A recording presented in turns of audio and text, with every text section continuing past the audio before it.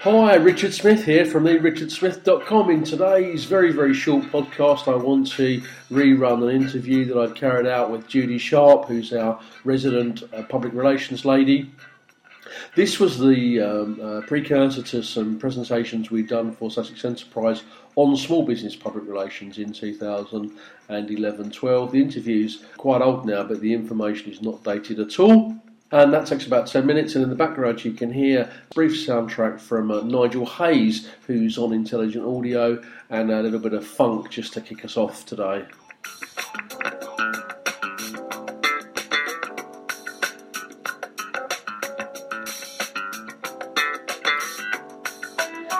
If, of course, a little bit of funky stuff is your scene, then pop over to intelligentaudio.net and you can buy some of Nigel Hayes' tracks there. And Nigel is, of course, featured on the British Airways Jazz channel. So if you're flying British Airways, you can find most of his music over there.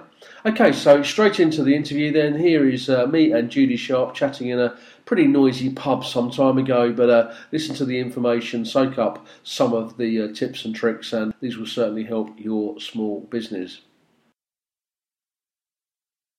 More than 30 years ago, I worked for large companies here in the UK. Then I moved into Europe. I had my own companies on Gibraltar doing PR, advertising, strategic planning, all of that stuff. And then I spent 18 years freelancing in the Algarve in sunny Portugal. And I came back to England in the summer of 2010. What I've realised since I've been back is that actually the principles have not changed at all, and the principles of marketing, PR and communication are the same, whatever size of company and whichever century we're in. The only benefit now, of course, is that the internet makes it so much easier and quicker to communicate with so many more people. But that's your specialist area. Yeah, it certainly is. So how long have you been doing marketing and PR, Judy? More than 30 years now. Okay, so you've got time served enough. You've done your apprenticeship. I've got my apprenticeship, I've got the T-shirt, and I've almost got the bus pass as well, yeah. Yeah, I'm looking forward to my bus pass and finish, Judy. So when we're looking to use PR to promote a business, what would you say are the key areas of importance for a small business to use PR? I think the principles are the same for all companies, but particularly for a small business. Often the guy or the lady who's running a business knows all about that business, knows it really, really well, is not necessarily a PR or marketing specialist. That's number one.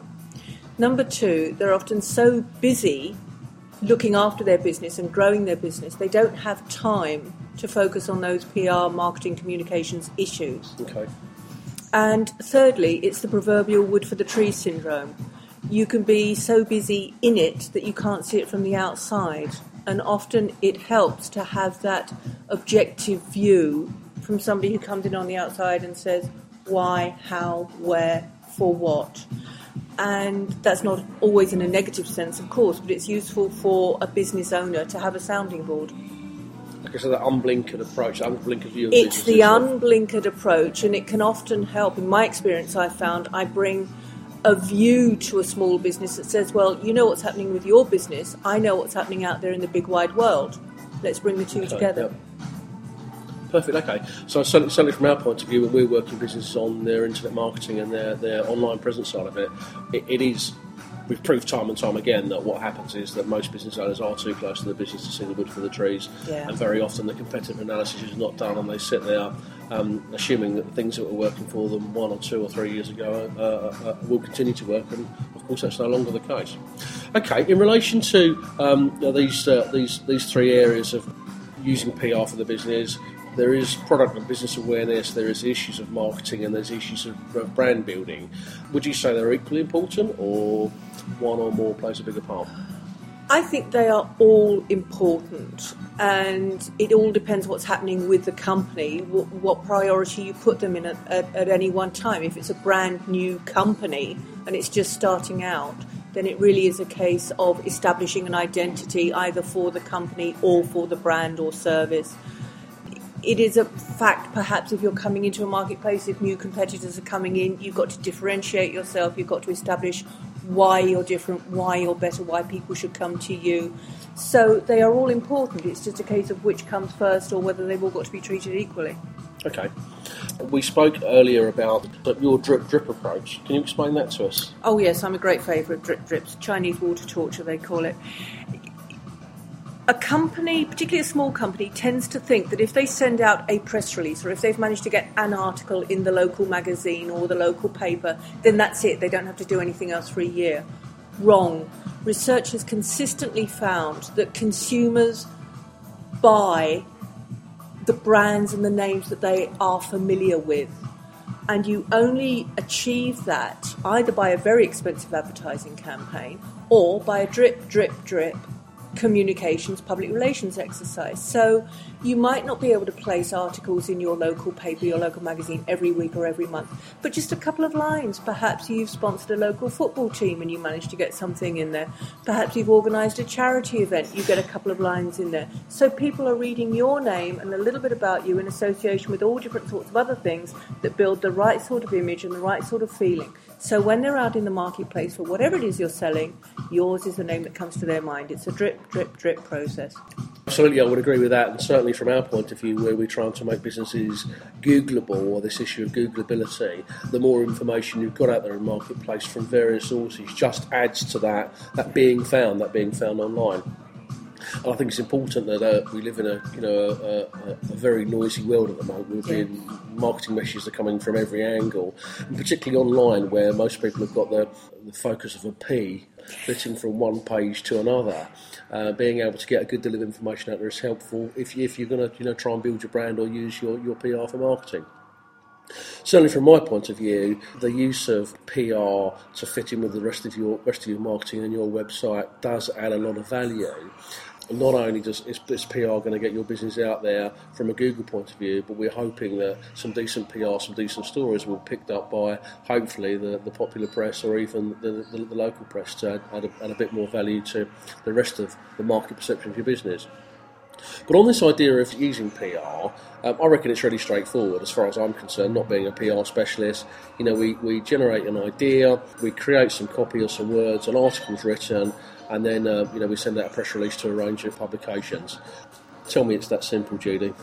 I would love to tell you it's that simple, Richard. No, it's not, really. You can do that, and that would be like blowing up one balloon and letting it off into the big blue sky. It's that balloon story again. Yes, it's the balloon. You don't really know where it's going. It looks very pretty, and you can watch it go off somewhere, but you don't really know where it's going, and there's no follow-up. What I would like to do, again, with a company of any size, is to have a plan. I always get told that I'm far too organised. I was born with a filofax in my mouth. I'm an organised sort of person, and you need to have a plan. You don't know when you've got there unless you know where you're going to. And that applies in PR terms as well as it does in having sales targets or whatever. So you need to know what the objectives are. And the nice thing about PR is that it is a tool that can be used for so many different purposes. It can be used, for instance, to prepare a company for sale. Yep. If you're planning to sell your company in 5 years, fine, start to prepare the ground now, start to send out the PR. Conversely, it could be used to prepare for redundancies or closures. Sadly, there's more of that nowadays in certain areas. That's true.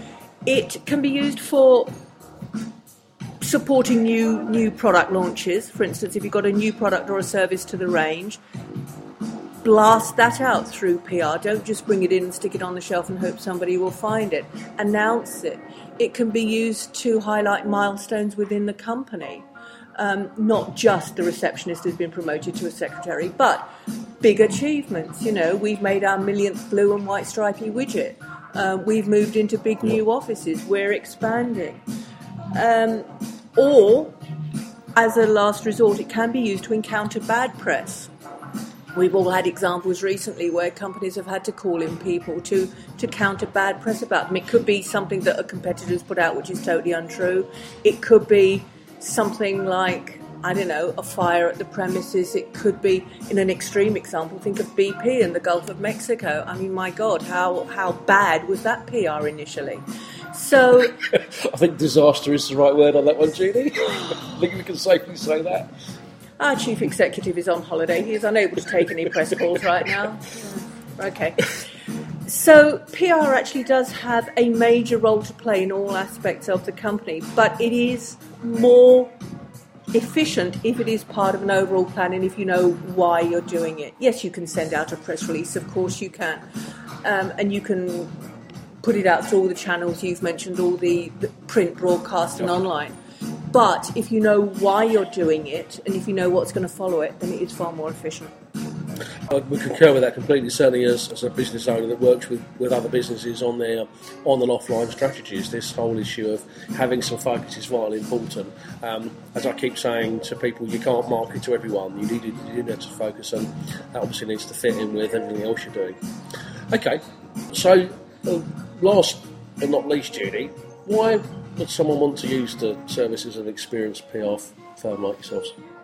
I think this comes back to some of the things we've touched on already, in that people who are running their companies know their businesses very well, but they don't necessarily understand the mechanics of PR and marketing. Yep. They don't understand how it works. They might be specialists in widgets, but they don't understand marketing.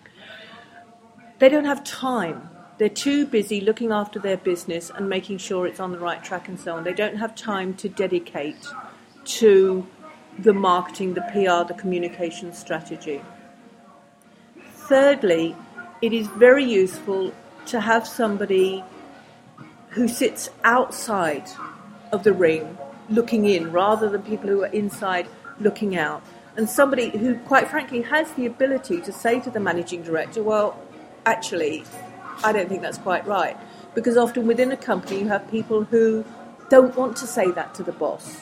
Absolutely. And it's very useful to have somebody totally independent who has experience in their own industry, in this case PR and marketing and communications, to say, well, actually out here in the big wide world, it's like this, Mr. Boss.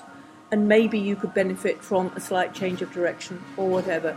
So it's acknowledging that the company owner knows his own business but not necessarily marketing. It's freeing up his time or her time to do what he's good at and bringing in somebody who's good at their specialist areas, and it's having that independent point of view. Perfect. Okay, well I think that sort of sums up this very brief interview with Judy Sharp from judysharp.co.uk. My name is Richard Smith, one part of a business called The Internet Consultancy and therichardsmith.com. Now you know all about PR and how PR should be working within your business, and I suggest respectfully that you make contact with Judy as soon as possible. Thanks very much. Do apologise for the sound quality, by the way. There's a bit of a noisy pub, this one today. Thanks very much and look forward to hearing from you soon. So I hope you found that very, very short audio interesting. And as always, if you've got any queries or questions or want some further assistance with anything to do with your online marketing or small business PR, you can contact me over at therichardsmith.com or Judy over at thejudysharp.co.uk. Until the next time, thanks very much.